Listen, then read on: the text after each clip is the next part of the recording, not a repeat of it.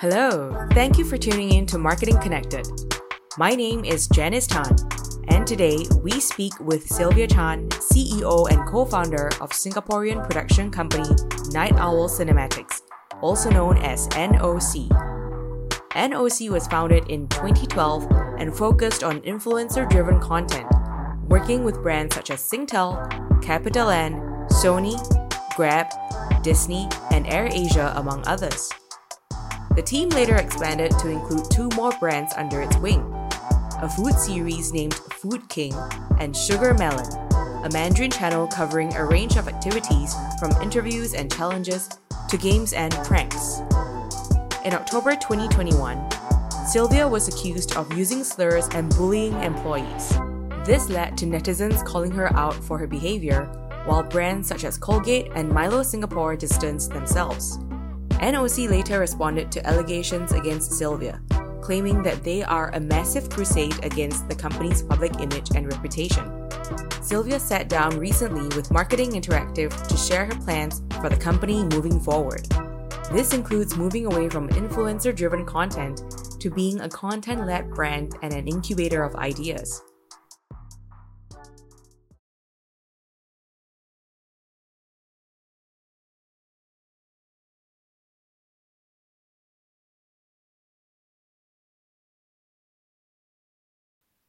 Hi Sylvia, thank you for joining us today. Could you share how the past few months have shaped your vision for this new year?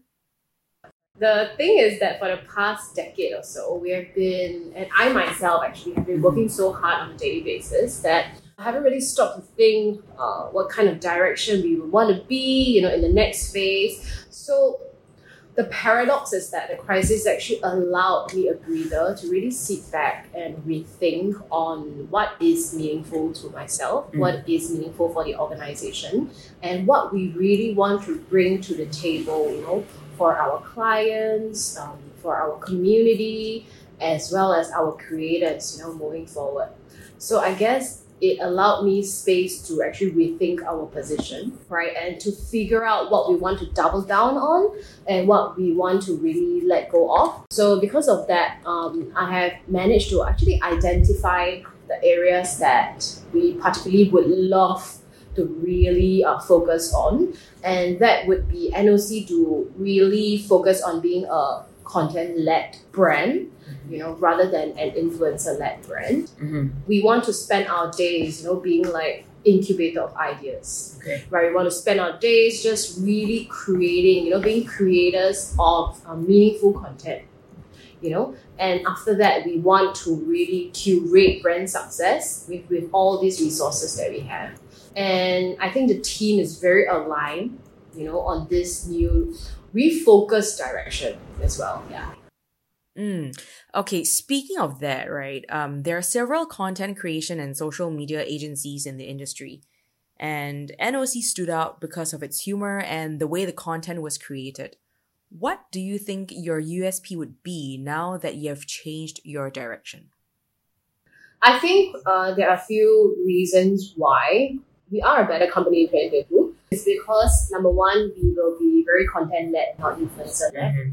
This actually means that the team is really focused on the innovation process. The team is here to build their specialization. The team here, every day we're working on frameworks of content creation. We are really doubling down in the training and mentorship of people within the teams, of these skill sets, to really be able to incubate a lot more ideas, right? And to really be more discerning actually in the creation process, because we know that the creation process takes time and quite a bit of resources and effort. Mm-hmm. You can expect a team where we are highly specialized and we know content. So I think when brands come to us, right, what they can expect would be a very specialized team that really knows how to amplify the messaging and to really deliver really sharper content that focuses on the message it's trying to drive. And the second thing, of course, just to say, it's collaboration. And I believe that collaboration takes us a lot further. previously in NOC, we haven't really collaborated externally, but more internally, right? So I think collaboration with partners, especially with Gushcloud, whom I can mention, right? Yeah. They actually have international arm. Collaboration is going to help us, I believe, okay, to be much more future ready and to be more agile, because we will be exposed to a lot more markets. We'll be exposed to a lot more data points. We'll be exposed to a lot more of different content, that we can actually now have eyeballs on, as we collaborate with these partners. In addition to collaboration and keeping abreast of what's going on in the industry, right? How else are you planning to stay ahead of the curve in today's day and age? I'm actually a very, very, how do I say it? I'm actually a very books kind of person. Okay. So I actually enjoy reading reports, and one thing is I will continue, of course, right? Yeah. Of course, with the team to do a lot more content research, market research about the trends, right? But I think the interesting thing that I think I'm really blessed with is really the presence and appearances of a lot more mentors and a lot more guidance, right? And these are actually a lot of CEOs of big brands directly, being around. And this has led me to, really learn from their personal sharing. And some of these CEOs have 30 years of experience, seeing market come and go and seeing, tides turn and change. So, hearing their stories and, being able to actually reach out to them, just via text, for advice. I think that has really opened up my eyes in terms of perspective, and learning.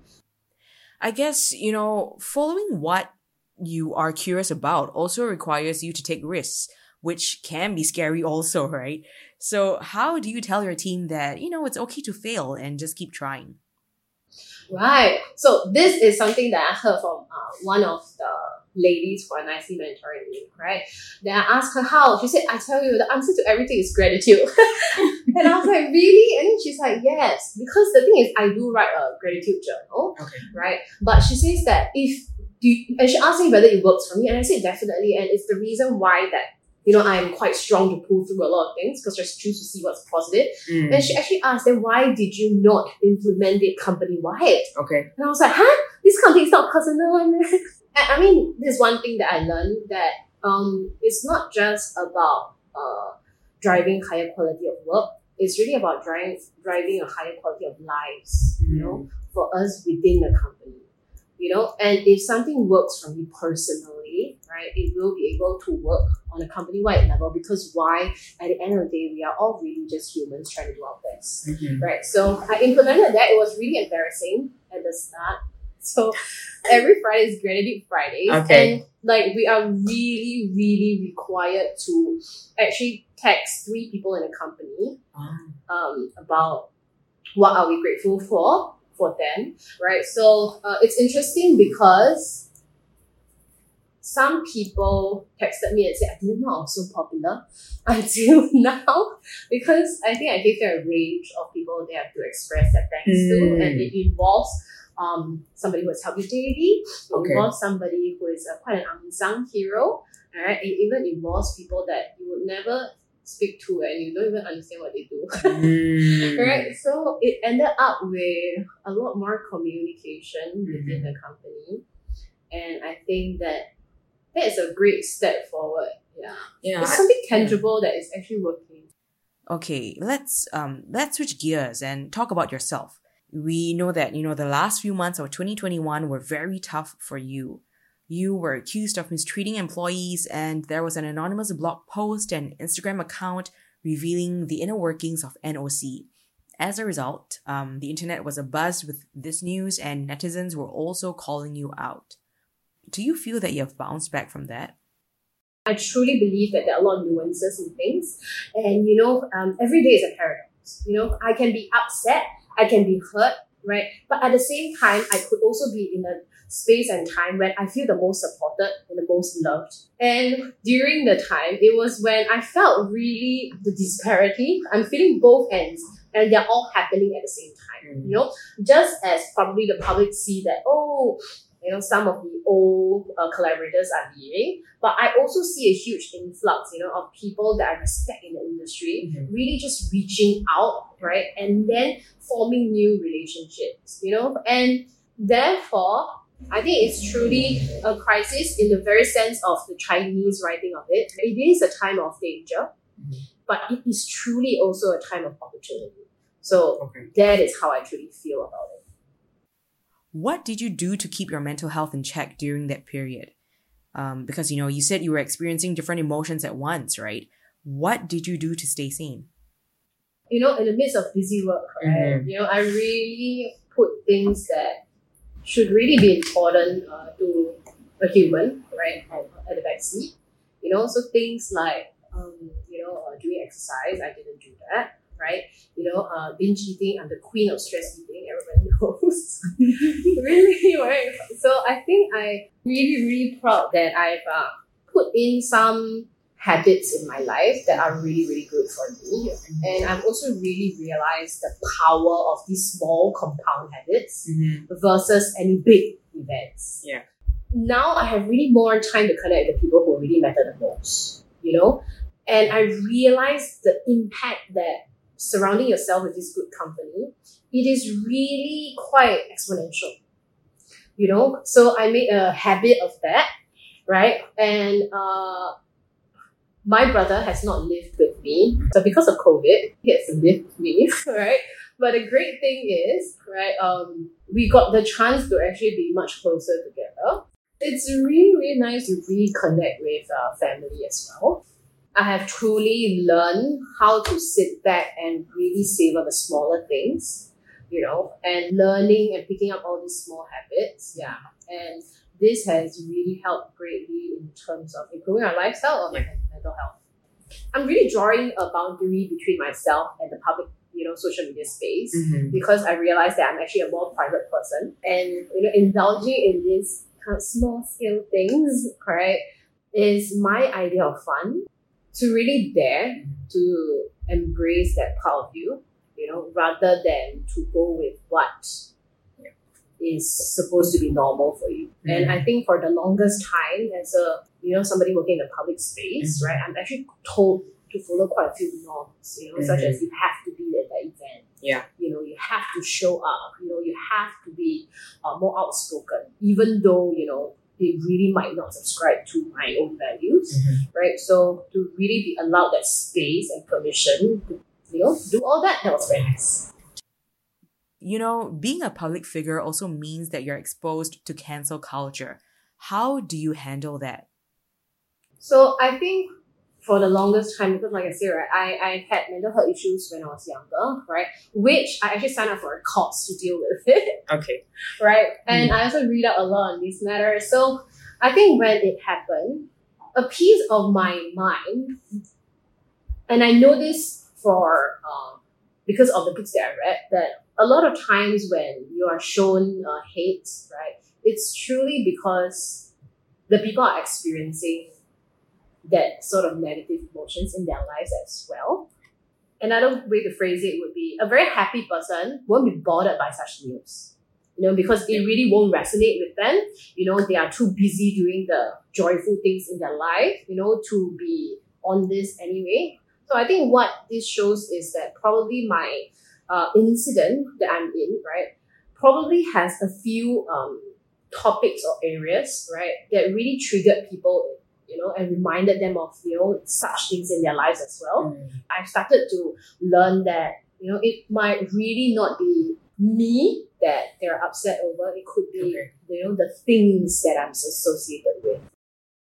Brands might want to distance themselves or cut ties with influencers or public figures, you know, when there's a public backlash. How do you deal with such backlash that also ends up impacting your professional partnerships? The good thing is that people in the industry, I think they are just so understanding, right? Otherwise, I really wouldn't have so many people reach out, you know, and offer to collaborate and work together. So on a professional front, I've started to see that brands with a lot of expertise or brands who are around for a long time or just market leaders, right? they are really pretty much unaffected. A lot of them tell me, Sylvia, I've been here so long, tides, they come and they change and whatever it is, right? What matters is, we stay and we stay true to our core values, right? So that is one thing I've learned. But on the public front, I also understand that is another story, right? And I've learned one big lesson, which is just accepting that people are different and people are going to be disagreeing, and that is probably the best and only thing that we can do, and that is enough. In the past, we have heard from influencers about how the brands they work with actually empathized with them in private.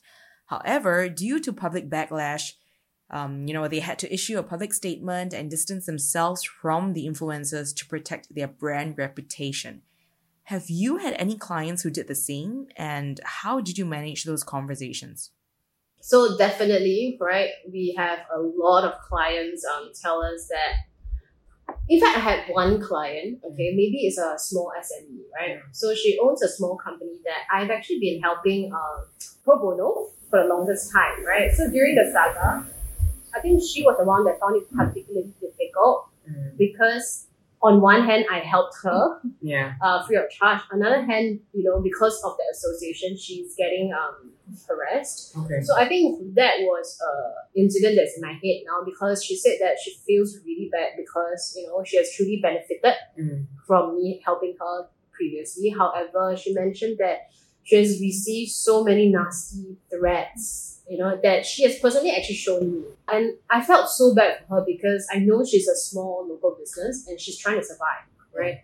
And immediately I told her, you know what, I am going to remove it because, you are going to be suffering directly from this. I truly believe that brands who distance themselves, right, there are multiple reasons for it. And I've seen firsthand that one reason could be they are also the target of such harassment and hate. And it makes their life difficult to continue as well. So I think it's a tough situation for everyone, when such things happen. Adding on to that, right, Colgate and Milo Singapore distanced themselves from you last year as a result of the incident. Did this also result in other clients backing out? I think during that time, right, any brand that probably got harassed, right, had every rightful ground, to want to protect their own brand equity, right? And as a creator and as somebody who collaborates with so many brands throughout the decade, I understand just how difficult it is to build positive brand equity and how fast, a brand can actually lose that, So in that sense, right, I believe these brands are doing their very best at that time, to protect what they have, built for so long. I think, again, it's just a blessing that there was enough time for the dust to settle, right? And it was also an auspicious time that we really just entered the new year. And I think collectively, right, as humans in the middle of in pandemic, right, we're also sick and tired of all the burdens that we're carrying last year, And when, the clock turned, everyone is like, oh, finally, New Year, new start, And a lot of brands reach out and say, happy to collaborate with you all over again. What is one thing you wished people knew when it comes to being a female leader and a content creator? I would say that number one, it is really tough. However, I think I'm also in such a privileged position because I have a voice in this time and space, which I'm truly very thankful for, right? So I guess the challenge for me always is how to use that voice responsibly and to really talk about the things that matter to me and the people that I care about. Thank you for tuning in to Marketing Connected. This podcast is part of a bigger story that details how Sylvia and NOC are shifting away from influencer-driven content to being a content-led brand and an incubator of ideas. To read the full story on Sylvia's new vision for the company and her upcoming plans, visit www.marketing-interactive.com.